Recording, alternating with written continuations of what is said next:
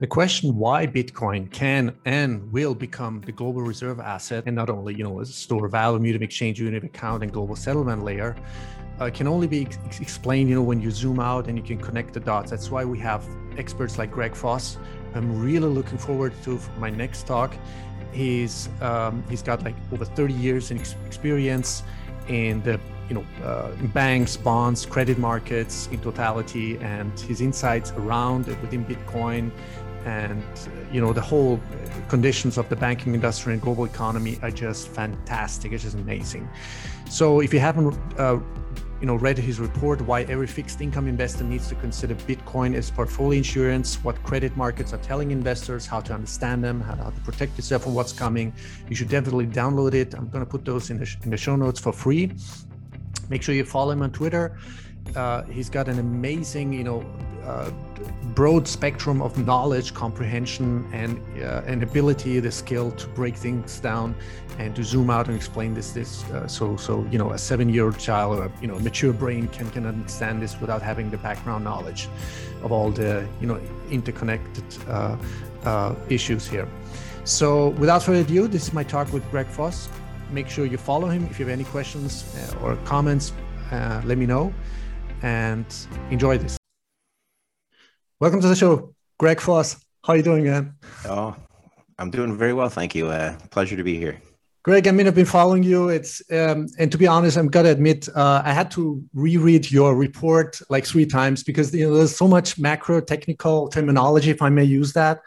And I listened to some of your interviews lately. From Bitcoin Mag, it was amazing, and also with was it with John Ballis or with Daniel Prince? It was awesome. Let me just start off. There are some specific questions I have in regards, to the global debt, derivatives, and I think finally, of meeting someone like you who could explain this like in a broader context, to help me and my listeners connect the dots. Sure. And if you're using some terminology, like spread, yield curve control, or contango, maybe you can explain this and not, because there's a lot of people I think who don't understand really the terminology. What's the background of it, to connect the dots. Okay. Okay, so you wrote about Bitcoin is considered as a default insurance on a basket of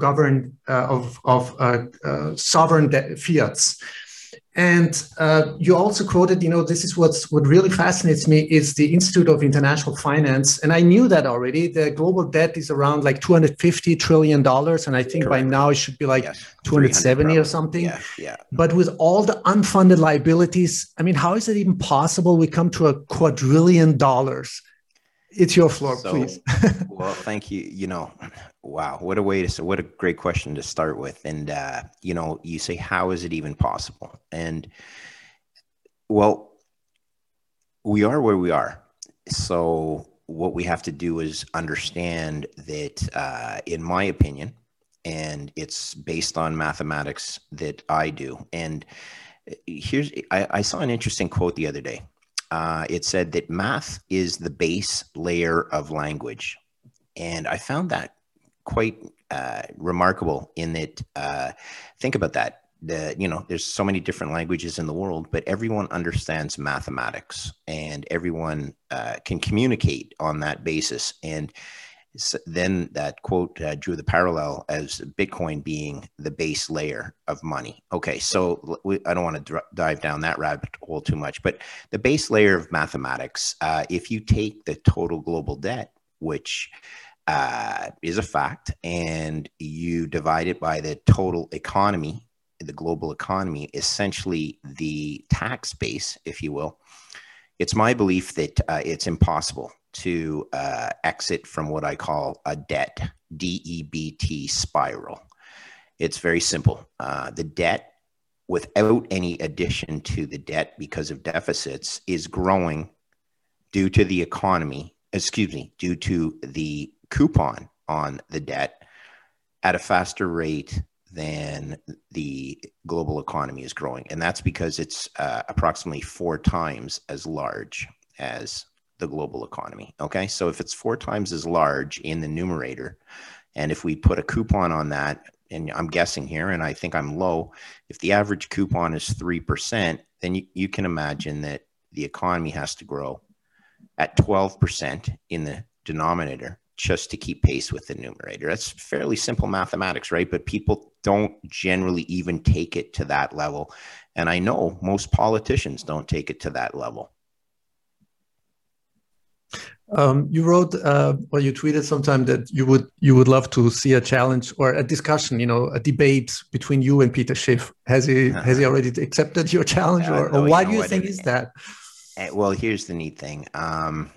So I would like to, absolutely. And then there's so many smart people on Bitcoin Twitter that I think a lot of people have convinced me not to go there. I would certainly accept the challenge. I have a bit of a history with Peter and his family. I'm proud to say that so I got involved in Twitter maybe I'm going to say 8 months ago now, and I'm an old guy.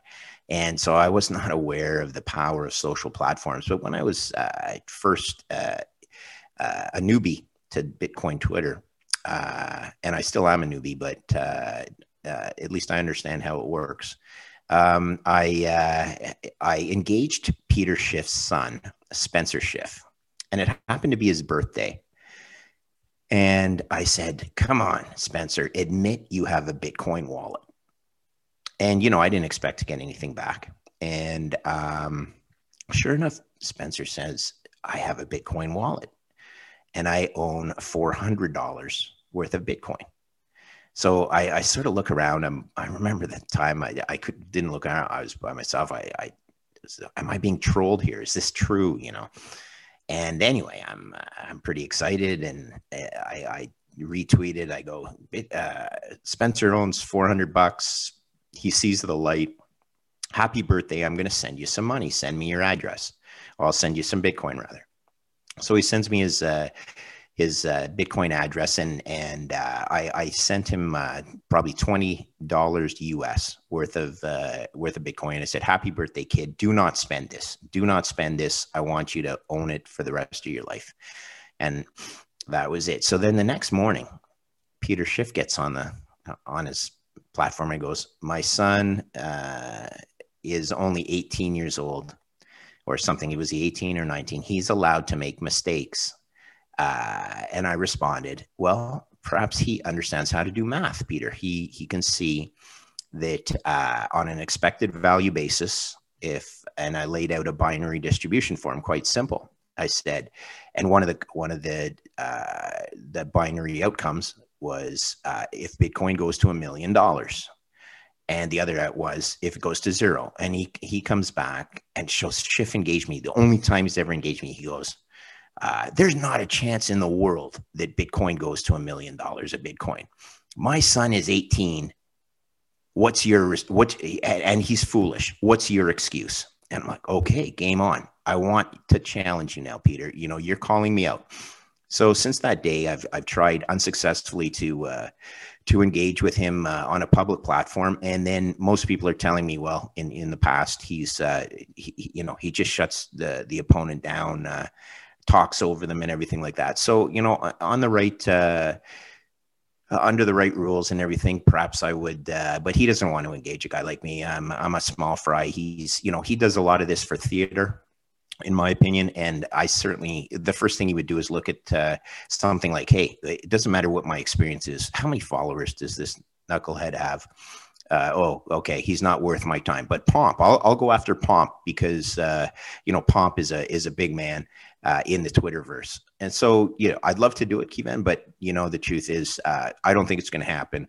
It would be really hard to get it on the right terms. Yeah. Greg, what I'm asking is because, I always respected and appreciated Peter Schiff's knowledge, and he has a comprehensive, really broad spectrum of knowledge, amazingly intelligent. This is what, and my theory is that would he lose his face or his business, his clients, because he has to stick to a certain dogma? It's unfortunate, right? How can a guy get 97% there to the right answer? And then not take it to the next step? He is definitely conflicted. Okay. I know he knows the value of Bitcoin. I believe he feels that it challenges his gold business, and there's no question. But having as a trader for 30 years, I survived by adjusting to the information that was presented to me. If I was in the wrong, I quickly reversed a position. I didn't try and hedge it with, by saying, okay, well, I'm long this thing and I believe it's going down, so I'm going to try and short something that's in the similar, industry or whatever, and try and hedge myself. The best, there's an expression that's called the best hedge is a sale. Okay.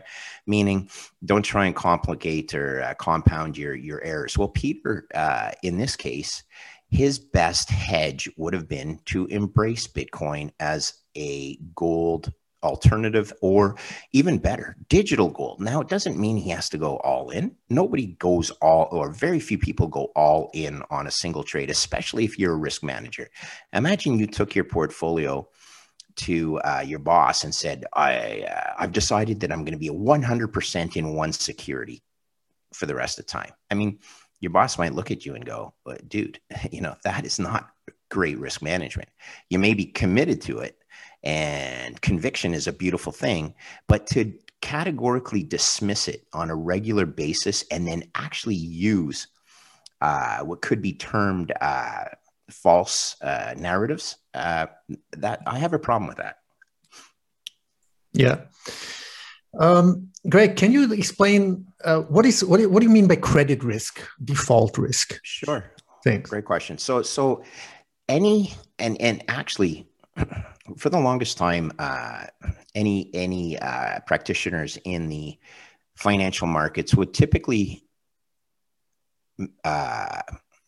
they would refer to the US Treasury as the quintessential risk-free rate. So I'm going to assume most of your listeners know what a yield curve is, and essentially, to very quickly summarize, the yield curve is just a graphical representation of the different borrowing rates that the U.S. Treasury will pay as a function of the term of the obligation, and it's generally upward sloping, which means lower terms require a lower rate as compensation, primarily for interest rate or interest rate or inflation risk. Now, let's just assume for the moment that in fact is a risk-free rate. If you were to plot the yield curve, or even take the obligation, if a corporation or another entity that borrowed money had one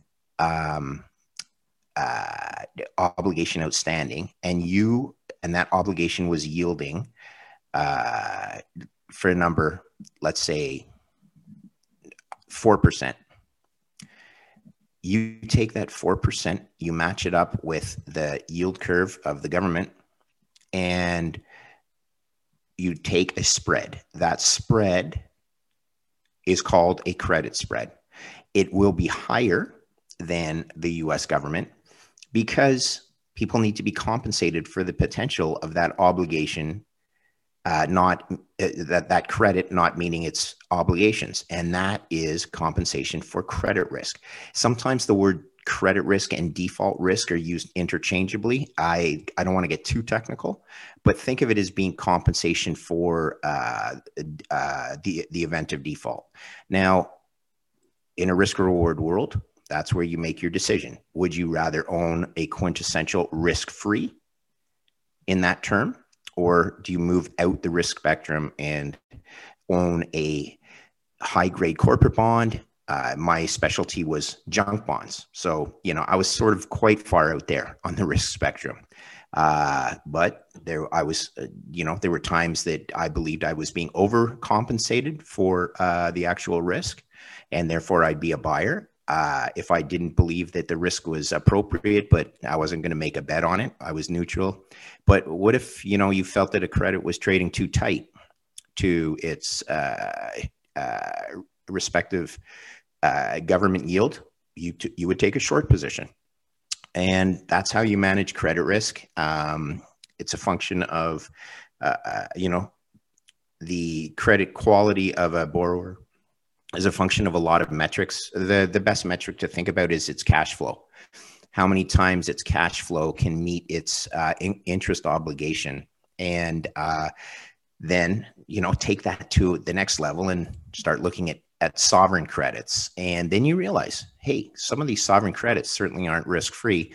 And in fact, the US Treasury is not default risk-free. Hence, there is, don't want to jump too far ahead, but hence there is a credit default swap market for sovereign credits, including the United States, which is greater than zero. If it was zero, then in fact, it would be a risk-free borrower, but it's not zero. People are purchasing protection on the US Treasury because they believe there is a chance the US Treasury does not meet its obligations. Okay. And is that on a global scale? These are, it's traded globally by very sophisticated counterparties, correctly. Okay. Let me ask about this negative yielding bonds, because you said, also in the report, these are no longer an investment. How is it even possible to have negative yielding bonds? The whole ratio behind it. It's sort of it. Well, it certainly blew my world apart, right? Generally, when you lend money to somebody, you expect to get more money back, right? I mean, that's the risk that you that's how you get compensated for risk. Imagine in a negative yielding bond, you lend someone $100, and including interest and everything, they pay you back 97. Man, that doesn't sound like a real great investment to me. You've just lost 3%. And well, that's what a negative yielding bond is. Now, does it mean that you can't make money by purchasing a negative yielding bond? And you can, but it is, firstly, it's picking up nickels in front of a steamroller, in my opinion.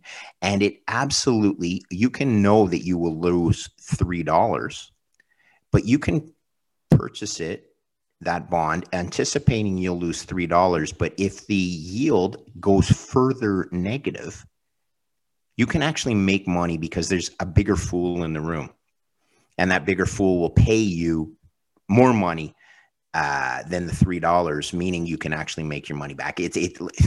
Bond math is difficult to begin with, and when you start talking about negative yielding bonds, it really starts getting confusing. So I don't want to go too far down that path. But yeah, negative yielding bonds. Why? Very simply because the European Central Bank, that's where most of the negative yielding debt is in Europe.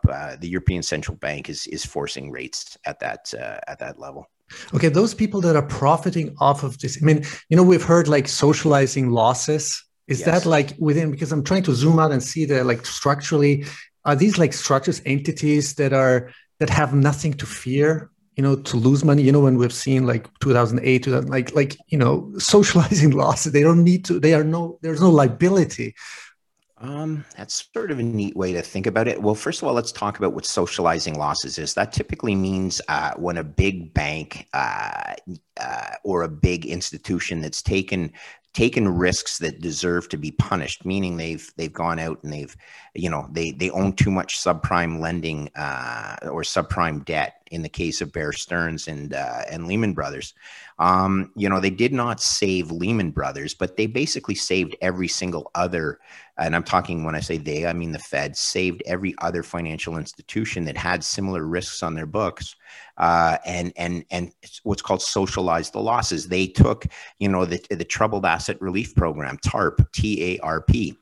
What was that? Well, that was taking the troubled assets off the books and putting them on the balance sheets of the Fed, thereby socializing or protecting the losses of these institutions. There's conspiracy theories. The head of the Fed, Goldman Sachs would have failed if they let AIG fail, so they socialized losses at AIG to protect Goldman Sachs. 2008, 2009 was a very, very scary time in my trading career because it really was close to unraveling.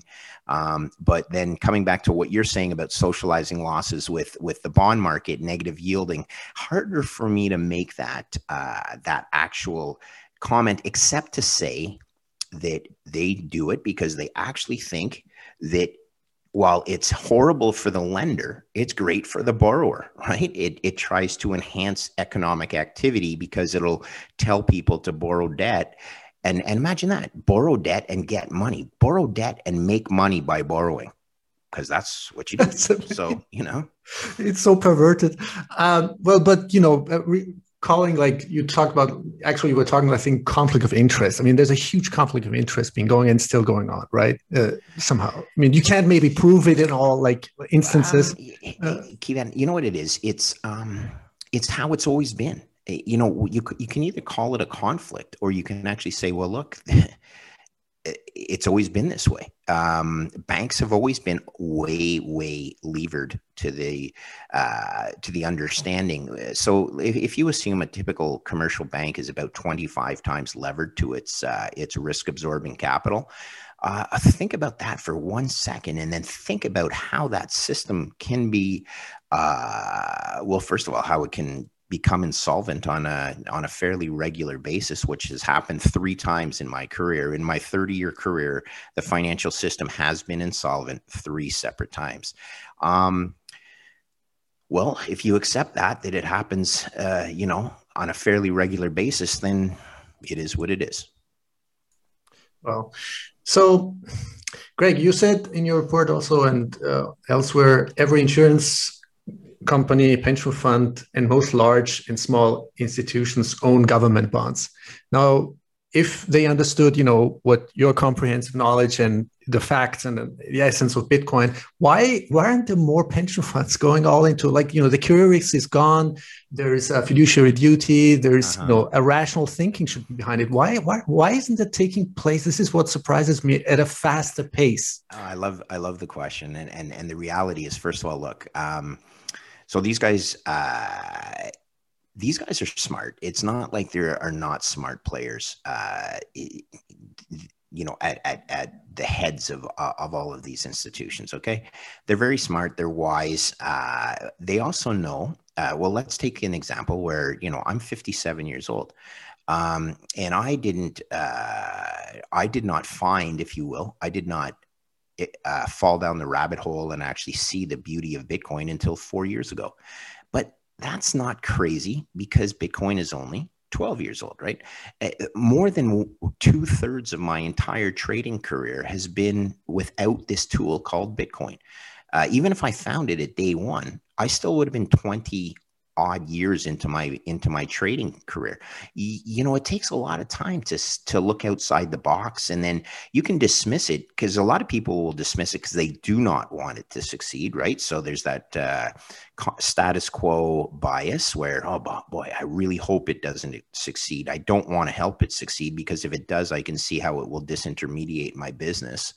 And then there's people that actually do the work, and they say, wow, this thing is fantastic, except, like 5 years ago, the market cap was, I'm going to guess, 5 years ago, let's say it was $1,000, just to make it easy. And $1,000 times 21 million, even though 21 million weren't issued, you're talking about a $200 billion market, which for many institutions, that's just way too small, right? Like, even if they loved it, they don't buy micro cap stocks or small cap stocks. Why? Because they're just too large. They need to be able to play in bigger markets.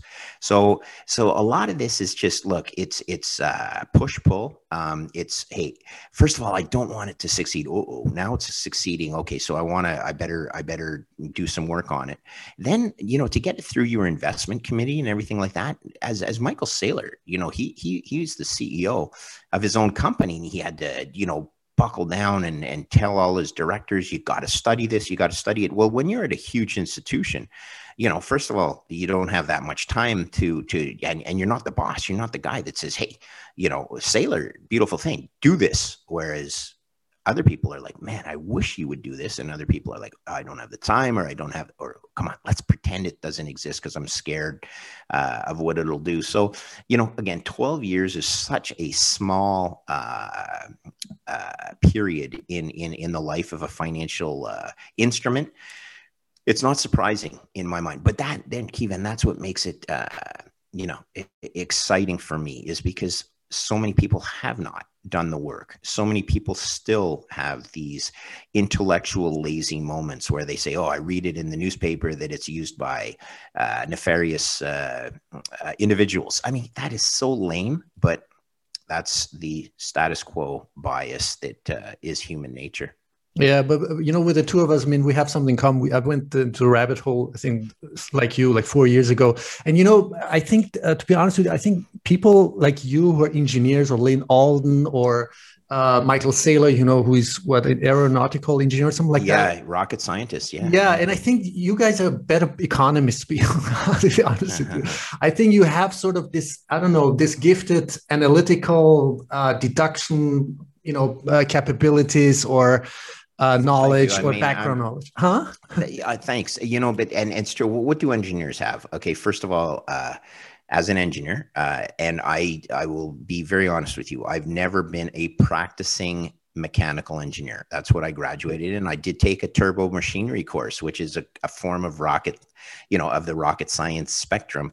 I sort of get what Michael Saylor has experienced in terms of his education and his, he's a walking mainframe. And most computer engineers that are brilliant, I'm not a brilliant engineer, the brilliant engineers, they are so smart, but they can't communicate. They're just so smart. They understand math, but they're a walking mainframe computer. The beautiful thing about Saylor is he's got the gift of gab, and he's brilliant. He understands it. So what do engineers really understand more than anything? They understand math, the base layer of language. They're not really good at talking in other languages, but man, when they talk math, that's it. And that's what Bitcoin is. It's math and code, right? So to me, it's a natural that engineers get it. They take his interpretation of the first law of thermodynamics, the conservation of energy. That was a brilliant eye-opening. And for me, yeah, I got it right away. Digital energy. You take natural energy from the ground, convert it into digital energy. That's the most valuable store of value in the history of mankind. Do you think a lot of people have a hard time, like, in the terms of this paradigm shift of thinking, like, because it's not physical, it's like, it's like sort of like an ether, like non-physical, like to think in those terms, digital, the monetary. young kids, the old guys like me do. Okay, the young kids that have grown up with an iPhone in their hand for their whole life, there's nothing wrong with that. I mean, this is natural. It's the money of the internet. Like, as natural as the internet is to these kids, the internet was something that, first of all, I started to work in 1988. I had barely used a personal computer because they did not exist until 2 years prior. I graduated from my undergraduate degree in engineering having never used a personal computer because they did not exist. Okay. We were using punch cards on mainframe computers. We were coding in, music, Music C+, God, I don't even remember the other, DBase and all these other languages. And now it's on the computers. If it's, on your iPhone, there's more power on your iPhone than was required to put 2 men on the moon. And this is what the kids are growing up with these days. So it's natural. For old guys like me, no, it's not that natural. So yeah, how do you visualize it? Well, I think that Saylor does an amazing job calling it digital energy, because that's what it is. And, what is money? If you take it back to the base principles of money, I'm going to quote Ross Stevens, who is the chairman of Stone Ridge Capital and, part owner of NYDIG, New York Digital Investment Group. In his shareholder letter, he wrote that money has always been a technology for storing the value of your work, which, as we know in engineering, work is energy. Then he said the value of your work, energy, or time expended today for consumption in the future. And if you think of it that way, what is energy? Well, energy is sort of in itself you know that it takes energy, physical energy to sometimes if you're earning money or you're paid, it takes physical energy, or it takes your time, or it takes your brain energy. Those things are similar, are they not? That they sort of exist, but you can't really tell what it is. You can't put your finger on it. Well, if you accept that principle, that conservation of energy is, essentially Bitcoin, first law of thermodynamics. Well, then as an engineer, I can grasp that concept pretty quickly.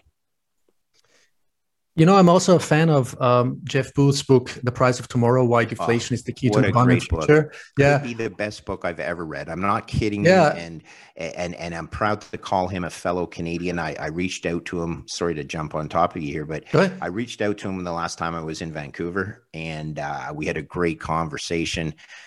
Honestly, if it's not the best book I've ever read, it's absolutely within the top 5. Yeah, and which a book, which also the average person can understand, like, the fundamentals of what he's trying to.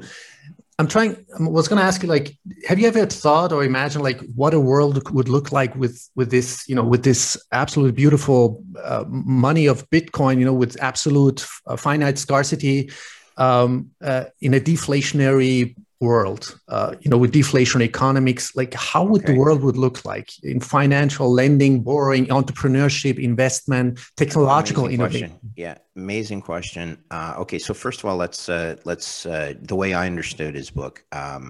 So The Price of Tomorrow: Why Deflation. If I remember correctly, I have the book. It's not handy. I could remember why deflation is. Anyway, the focus on deflation. Well, first of all, his basic thesis is that technology will cause deflation, and then he proves it in so many different ways. But what he does beautifully is lay out his experience, sort of like I try and do. But he lived it. He started. What was the name of the company? BuildDirect.com, I think it was called, or anyway, talks about the technology of being able to efficiently supply building contractors because of the internet. And you go through his logic on so many fronts. He talks about history. Again, a fantastic book. But he says, look, deflation is a reality. I'm not going to argue with him.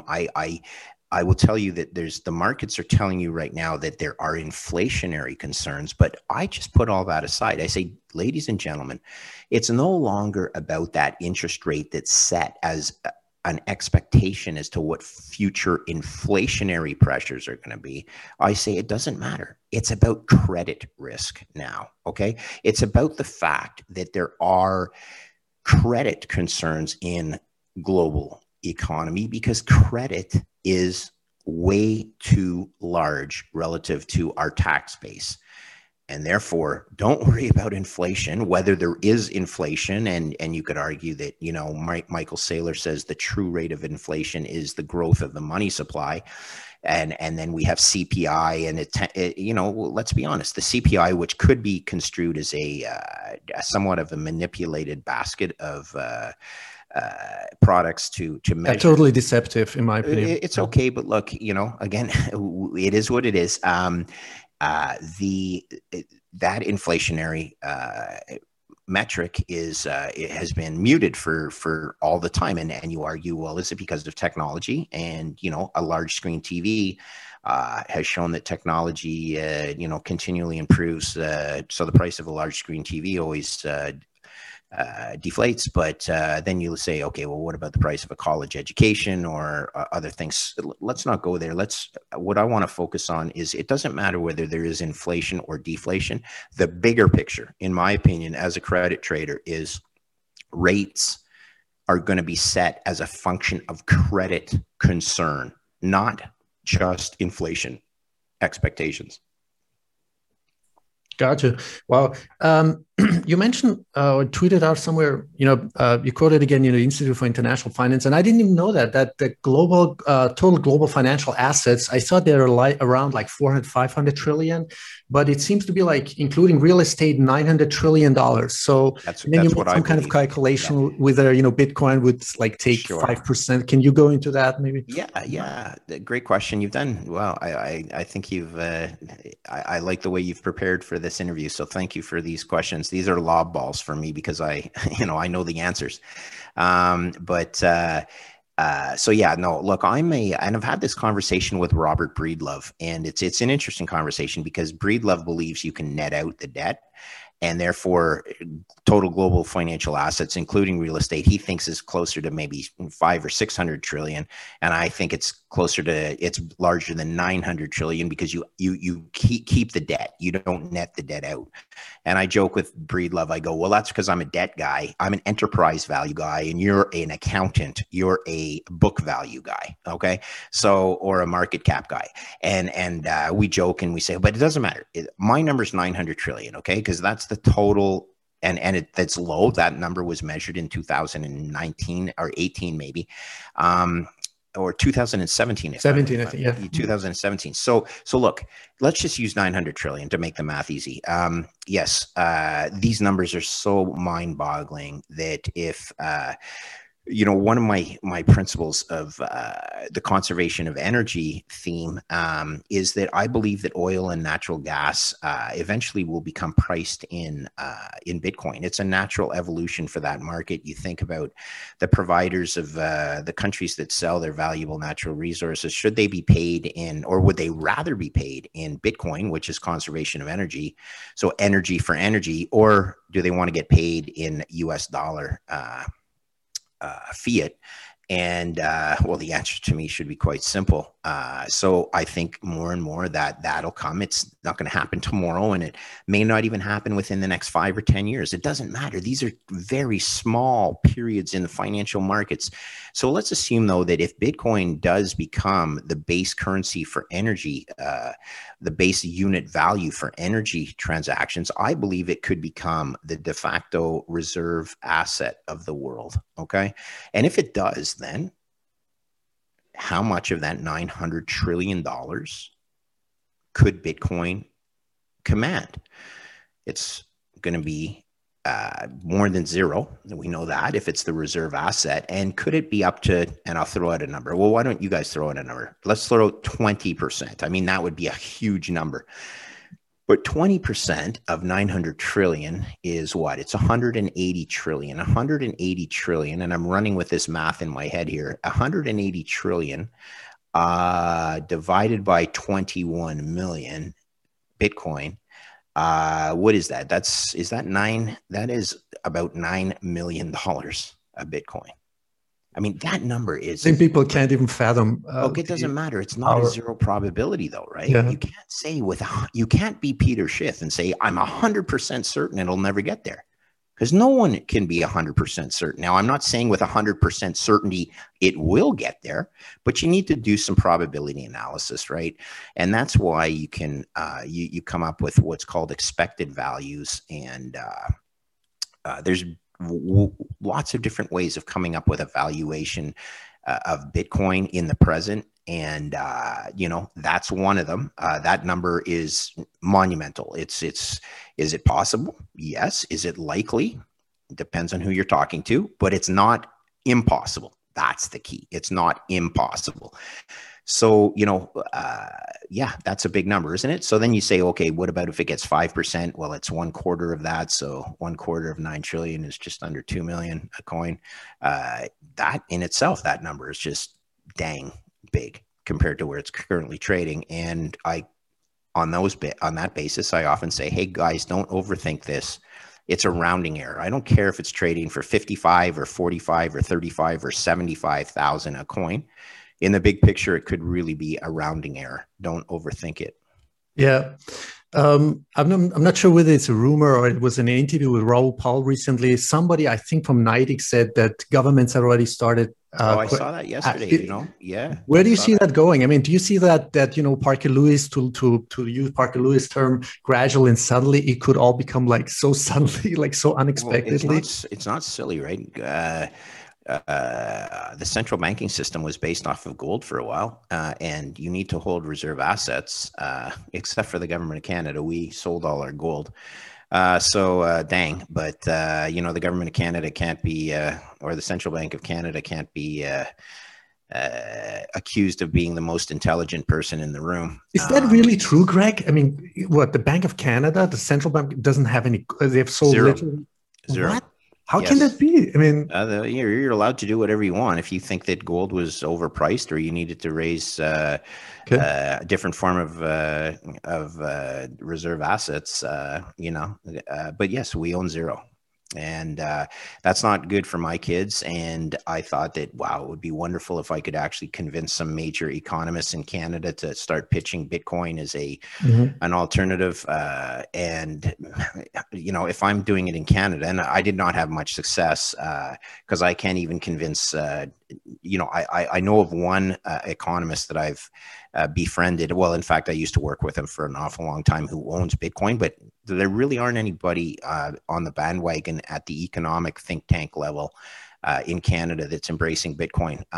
So it's hard for the institution called the Central Bank of Canada, to make that leap of faith. But yeah, no, it makes sense, right? Reserve assets are reserve assets, and if you want to own in my opinion, the reserve asset with the greatest asymmetric return potential that I've ever seen in my 32 years of trading credit, as a risk manager, I'd be like, I better own some of it.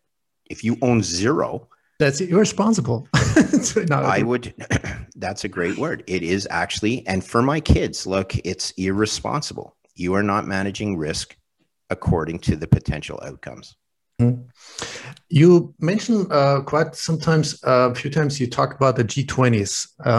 Okay. And if we just maybe, I don't know, can I ask you something about like the European Union Central Bank and what's going on with their fiscal monetary parliament? It's actually just a copy of the of the U.S. Federal Reserve. So what's going on in the European Union? Do you think the euro could crash, or any other of these states could collapse? Oh, so anything could always, you know, I never say never. Okay. Well, I grew up thinking, first of all, my first job really opened my eyes that, yeah, the risk in the banking system is way misunderstood. It certainly was misunderstood by me, but I was a young little, you know, fresh out of school. And the truth is, though, that anything can happen, especially in the financial markets. So basically what happened in 2007, 2008, 2009, which was the scariest moments in my trading career, was that the leverage on the financial institutions' balance sheets was basically transferred to governments. Okay. So we didn't really solve anything in 2008. We did transfer that risk to the balance sheets of the governments. Now, those governments now are over-levered themselves. We've seen that in the numbers that we've calculated. Does it mean that a country can fail? And the answer is absolutely. We've seen countries fail regularly. They don't happen to generally be the G20, but Argentina has failed on a regular basis, and Argentina is part of the G20. So you just start doing some, you know, sensitivity analysis, probability analysis, and you say, hey, I better pay attention, because it not only has happened historically, you don't think about it potentially happening to a G7 country like Canada, but I'll tell you, Canada's in a pickle right now. So what is the European Central Bank? What is that? Well, as a Canadian, I'm actually somewhat jealous of a country like Portugal or Italy that has worse finances than Canada, but is in better shape on a risk-adjusted basis, because it has a huge institution like the European Central Bank behind it. Canada's Bank of Canada, let's call a spade a spade. Canada's economy is only about the size of California. Really? California is a huge economy, but Canada as a country is only the size of California. We do not have the Federal Reserve behind us on a relative basis. We can continue to print money, but Venezuela could continue to print money as well, except eventually that money was worthless. It was shoveled to the side of the street. It's amazing. Let me ask you, you said something about the Fulcrum, or I'm not sure how to pronounce it, Fulcrum or Fulcrum index. So it can be That's right, Fulcrum. Yeah, Fulcrum, yeah. What is that? That calculation. So I'll define how I came to the I'll say realization myself, or how I became comfortable with Bitcoin and defining what Bitcoin is to me. So engineers define Bitcoin as digital energy. With my 20 odd years at the time of trading credit, I had always been looking for a solution to fiat. I saw the weaknesses. I just never found the solution. I didn't become a gold bug. I understood the value of gold, but I didn't jump down that, as gold being the savior for everything. But in 2016, when I found Bitcoin, I did believe it was the solution, because it's built on the blockchain.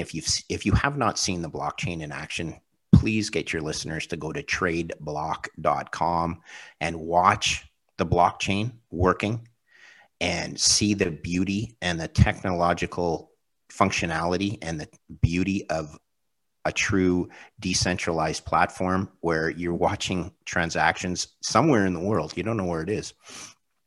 Flashing across your screen, and then being put into blocks. The mempool, it's just a thing of beauty for an engineer. So, Greg, isn't that the beauty? I mean, of Bitcoin? It's the full transparency and auditability. I mean, we could probably talk for hours about the U.S. Federal Reserve Central Bank, the Bank for International Settlement. That's of high interest to me. Like, how can they be so opaque, so secretly, and with all the criminal immunity going on? It's mind-boggling. So we're talking the same language. But I found fiat. I knew the shortcomings of fiat. I had never found the solution. And then I found Bitcoin. I knew it offered. I didn't believe that it was as technologically beautiful as it was when it was introduced, when it was shown to me. And then I said, and there's only 21 million, and this is the solution. So I think Bitcoin's the anti-fiat. And if Bitcoin's the anti-fiat, what is a fiat then? Well, fiat has credit risk, and therefore you can measure, because every single country has a credit default swap spread. And if that CDS is a real number set by the market, open markets, I'm an open market guy, you take that number and you go and you multiply that by the relative countries or the respective countries' unfunded and funded obligations, you come up with a number. And then you add all those numbers together, and you come up with a metric that you can compare to what the intrinsic value of Bitcoin is. In my opinion, it is default protection on a basket of sovereign credits or fiat currencies. So the key thing to think about is it's only one model. This is my model. It doesn't mean it's right, but it's the way that I'm comfortable with describing what Bitcoin is. And that number today values Bitcoin at between 110,000 US and 160,000 US dollars per Bitcoin, based off of these rates that are set in the open market. And as these rates change, the intrinsic value of Bitcoin will change. It's my opinion, though, as the world becomes more aware of the true credit risk, the true credit risk of Bitcoin, the true credit risk of fiats and sovereigns, that the value, those spreads will widen. Again, you need to be compensated for the risk. And as the risk increases, the spreads widen. And as those spreads widen, the intrinsic value of Bitcoin increases. But It's one valuation metric, and it shows that Bitcoin is cheap on that valuation metric today. And I'll stand by that because I've traded credit for 30 years, and it's a market that is asymmetric to the downside. And Bitcoin is asymmetric to the upside. It's a beautiful thing for a credit guy to find something that actually goes in the opposite direction. Because credit guys, when you lend money to somebody at $100, you make a loan for $100. If that person's credit quality goes higher, meaning they become less risky, they're not going to give you more than $100 back or the coupon on the $100. You'll just get your money back and the coupon. It's not like they say, hey, I'm doing so well, I'm going to pay you more. No. That goes to the equity holder, the subordinate claim. But what happens if they start doing really poorly? Well, you didn't lend to them at the right rate, and that rate is not compensating you for the true risk. So that's why credit is asymmetric to the downside. Whereas Bitcoin, the beauty of Bitcoin, in my opinion, is it's asymmetric to the upside. So for a credit guy, boy, this is fun. When you find something like that, it's really fun. And the exponential function, I think, is hardly understood. It's I think for most people, it's or for the human brain, it's probably not really imaginable. Like the by order of magnitude functions. Yeah. No. Look, it is. It's the order of magnitude. You nailed it. And everyone says, oh, you were lucky if you got into Bitcoin. I don't know. In my case, under $1,000, and now it's 50 times higher. And I will tell you, I believe that it's actually less risky and more certain. It's not 100% certain, but the likelihood of it achieving where I think it could go is now higher 4 years later. Why? Well, network effect, adoption, durability, right? I mean, there's been a fork. There's been it's under attack every single day. It hasn't failed. It's therefore stronger. The hash power is higher. The strength of the network. And it's got $1 trillion market cap. This is key. Okay. Once you get to $1 trillion, it opens eyes for institutions. Because why? If you assume that Bitcoin was a company, Bitcoin would be probably within the top, well, I'm certain it's within the top 10 largest companies in the world. Well, what investor does not have exposure to the top 10 companies in the world? There's none. Okay. So Apple being the largest, or actually Saudi Aramco, the largest global company, Apple, etc., Microsoft, all of these are multiple $1 trillion companies. Well, Bitcoin's already is now in that community. And as I said, when I first started, it was a couple $100 billion. And that's too small for a lot of big pension funds and institutional investors to take seriously. Wow, amazing. I want to take a different tangent here and maybe also talk about, maybe countries like Iran, started in order to circumvent the sanctions and embargoes, whatever, to go into mining. And you're part of maybe you talk a little bit about, you're part of the Validus Power Corporation, provides business and communities the ability to generate reliable and efficient power at scale on demand anywhere, whether on or off the grid. So yes, that's Validus Power. The exciting thing for me is that Validus it has a mobile fleet of, and I'll bring my engineering in here.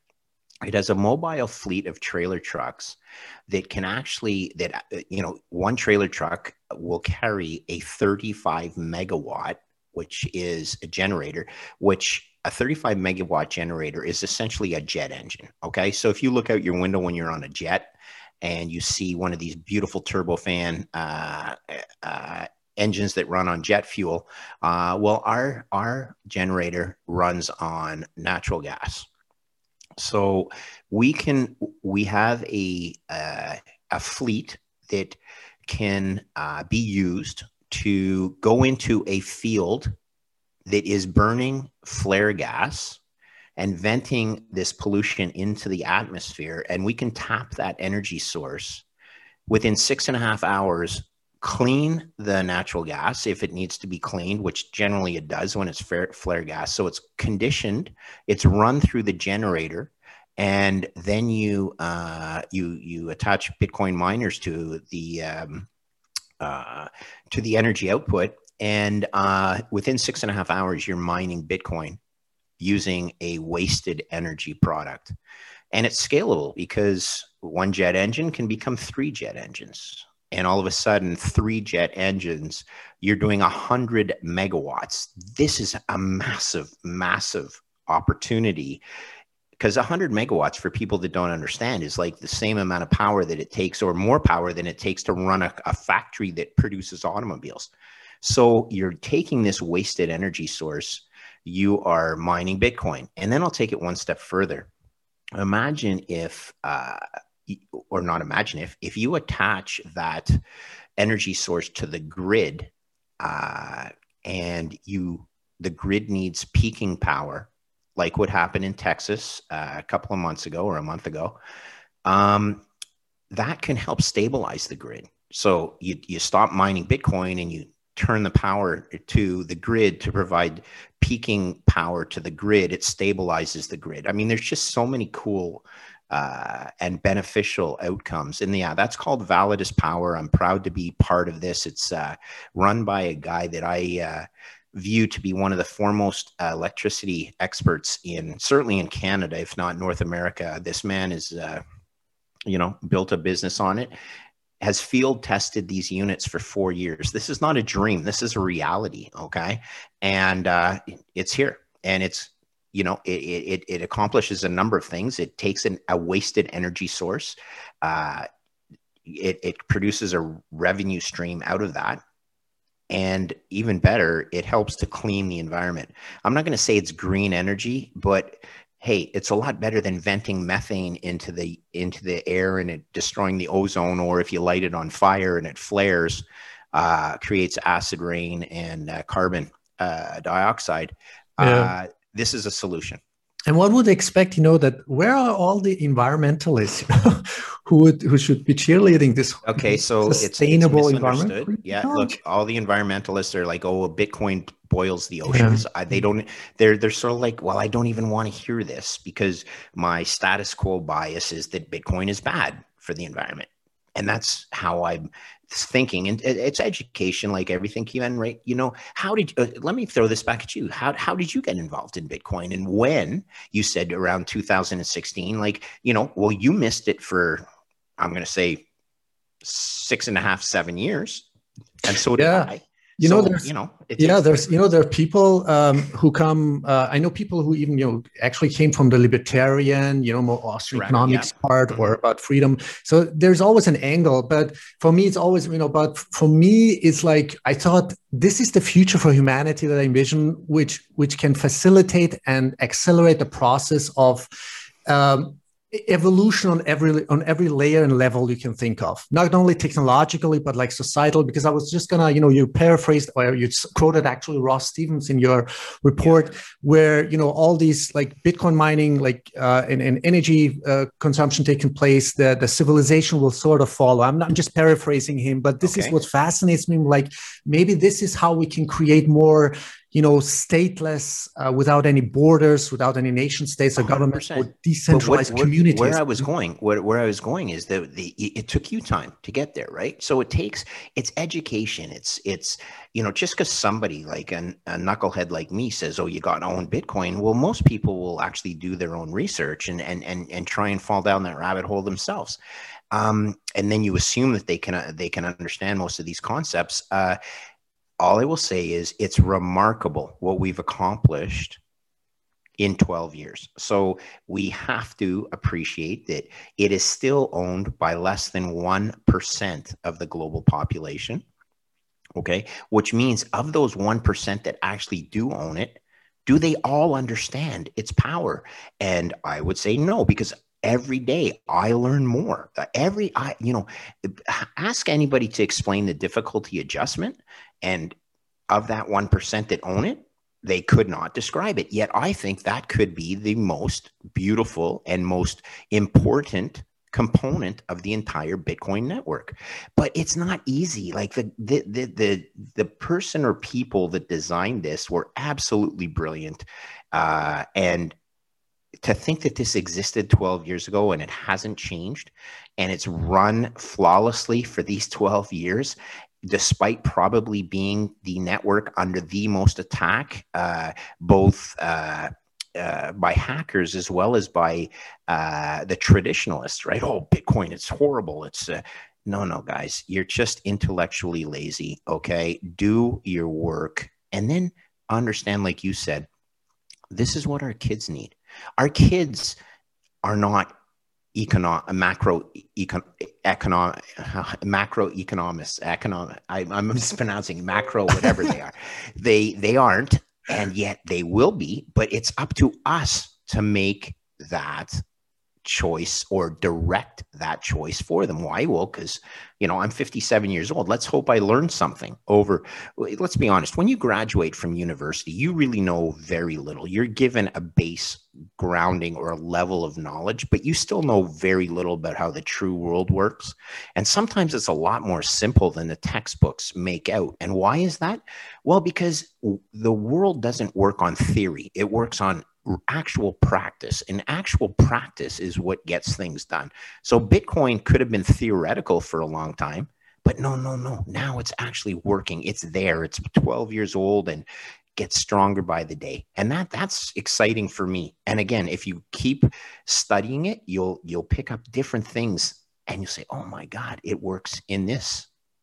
And it works like this, and it can provide really exciting solutions for all the problems that a fiat economy generates. And I forgot to mention one thing. A fiat economy is based on collateral values increasing. Okay, that's the banking system requires collateral values to increase. Well, in a deflationary environment, like we talked about with Jeff Booth's potential, well, that's even more pressure for the fiat economy, because if collateral values are decreasing, well, when you're 25 times levered and your value of collateral decreases over time, it does not work. It barely works now, where we have engineered or we have manipulated rates and values, asset values to increase. If they stop, it's really over. The fiat system is really over. And I don't want the fiat system to end. I'm just happy that, because there's no choice. If it does, the hardship, the general hardship for the world will be incalculable. I'm just the key is transition, Greg, right? I mean, I think the key is really the transition phase, because, I don't want to, see people suffering. I think it could really wreak havoc. Oh, no question. Listen, hopefully there will be a transition. Right now, there's a parallel, a symbiotic call it a parallel system called Bitcoin, which is way better, in my opinion. I'd love to, there will always be, well, in my lifetime, most likely, there will always be a fiat system and a Bitcoin system. Maybe the next generation, there is a 100% transition. I'm even skeptical of that, but it doesn't matter. This is a solution that allows you to hedge the inefficiencies of the fiat system. Well, this was a really great conversation. I mean, really enjoyed this. Just to wrap this up, Sure. Because, we've had this discussion, and after I had this talk with Anas Anachi, I think his name's, on oil and energy and disruptive technologies, there was, sort of discussion. I thank you for your backup or your comment explanations. You're welcome. And I think there's still a lot of FUD going on, and but my purpose for during this conversation was while talking to Anas, like what could, like, how could the market look like, and technological disruptions look like when the whole structures are rooted in Bitcoin. And you quoted, which I love, Henry Ford also in your report, an energy currency that would stop wars. Do you see it? Can you envision like a world where finally we have, a more balanced life, or, more peaceful, more prosperity, abundance? I can only hope so. I will tell you, this last year has been particularly troubling for me as a open market free marketeer, the amount of regulation that's come down to protect, if you will, the world against a pandemic. I believe, and this is just my opinion, has been done without regard to the costs. Okay, I understand the benefits, but you cannot do anything without a proper cost benefit analysis. And I don't want to get into the different things. I just will say that, look, some of the stuff that you read about, or you may have read about in the epic book 1984 by George Orwell, some of this stuff was remarkably prescient. And I'm an open market, free marketeer. I do not believe in socializing losses, and I do believe in supporting the less fortunate people in the world, and less, you need to support the portions of your population that don't, that haven't been as advantaged as I have, and I'll be honest about that. But I believe I worked hard to become advantaged. I did not grow up as a particularly wealthy family, and trust me that I'm not particularly wealthy now, but I'm better off than I was when I was growing up. And I did that because I worked pretty darn hard. Okay. Again, the conservation of work. I want my store of value that I can pass to my kids in something that will not be debased. Again, it's all cost benefit, understanding the necessity, the efficient amount of government regulation that's needed, rather than an authoritarian type of living. And this is what does Bitcoin do? It solves a lot of these, not just monetary concerns, but some of these theoretical or subjective governmental opinions as well, because you can take your freedom and you can vote with your belief that the purest form of monetary energy, which is Bitcoin, solves a lot of problems. Yeah, thanks for sharing your thoughts, Greg, because, we have a 11-week-old baby girl, and these are the thoughts that goes on to my mind, like, what kind of future is my daughter going to live in? What you're doing right now is, I'm not saying we have the ultimate solution, but my belief is that our solution is better than the existing status quo. And there are so many smart people in the Bitcoin communities, and I take my hat off to you and the efforts you're doing to educate people. I don't have all the answers, but I have experience, and I'll tell you, it's scary. I'm feeling the same sort of scary, I guess, spider senses, if you will, that I felt in 2006 before the last financial crisis. And once the financial crisis happens, it's too late to really hedge. You need to put your insurance. You need to purchase your insurance prior to the event, and that's what I'm trying to pitch. Yeah, this is what actually self-responsibility and self-sovereignty means for the first steps. So, Greg, thank you so much. Where can people follow you? Any other links? Or anything coming up? You know what? I'm excited that Preston Pish now. Yeah, I'm very excited to be on your podcast. I'm not trying to compare the different of course ones, but listen, I'm excited about that one. It's coming up on April 5th, and I want to thank you and all the guys that have reached out to me to actually allow me to promote what I view, the way I view Bitcoin, and it's generating some. I've had so many nice responses on direct privates, some very public, but most of them on a private basis, about, wow, opening my eyes, thank you for doing this. This is for my kids. It's for your 11, did you say 11-month-old 11 weeks actually. 11 weeks, that's crazy. 11 weeks, man. And you're doing what you're doing with an 11-week-old daughter. You're the type of guys that give me confidence that the future is bright. Okay, the future is bright because we have this community that is optimistic. It's realistic, though. It's built on realism. It's not built on socialized losses. It's built on the fact that you need to develop a better system. So my hat goes off to you. I'm really excited. I have 3 kids. Okay. My youngest child is a daughter, and she's 20 though. She's 20. Okay. Yours is 11 weeks.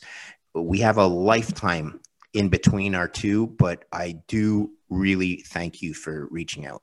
Yeah, we can only do this together. To be, I mean, as a lot of Bitcoiners say, if it wasn't for Bitcoin, I think a lot of us would be not maybe depressive, but we would be really without hope. It's like the root solution to everything. I will agree with that. Okay, I will agree with it. So, Keyvan, so nice to speak with you. Thank you again for having me on. Reach out to me, any of your listeners, if you have private questions you don't feel like asking on the on a public platform. I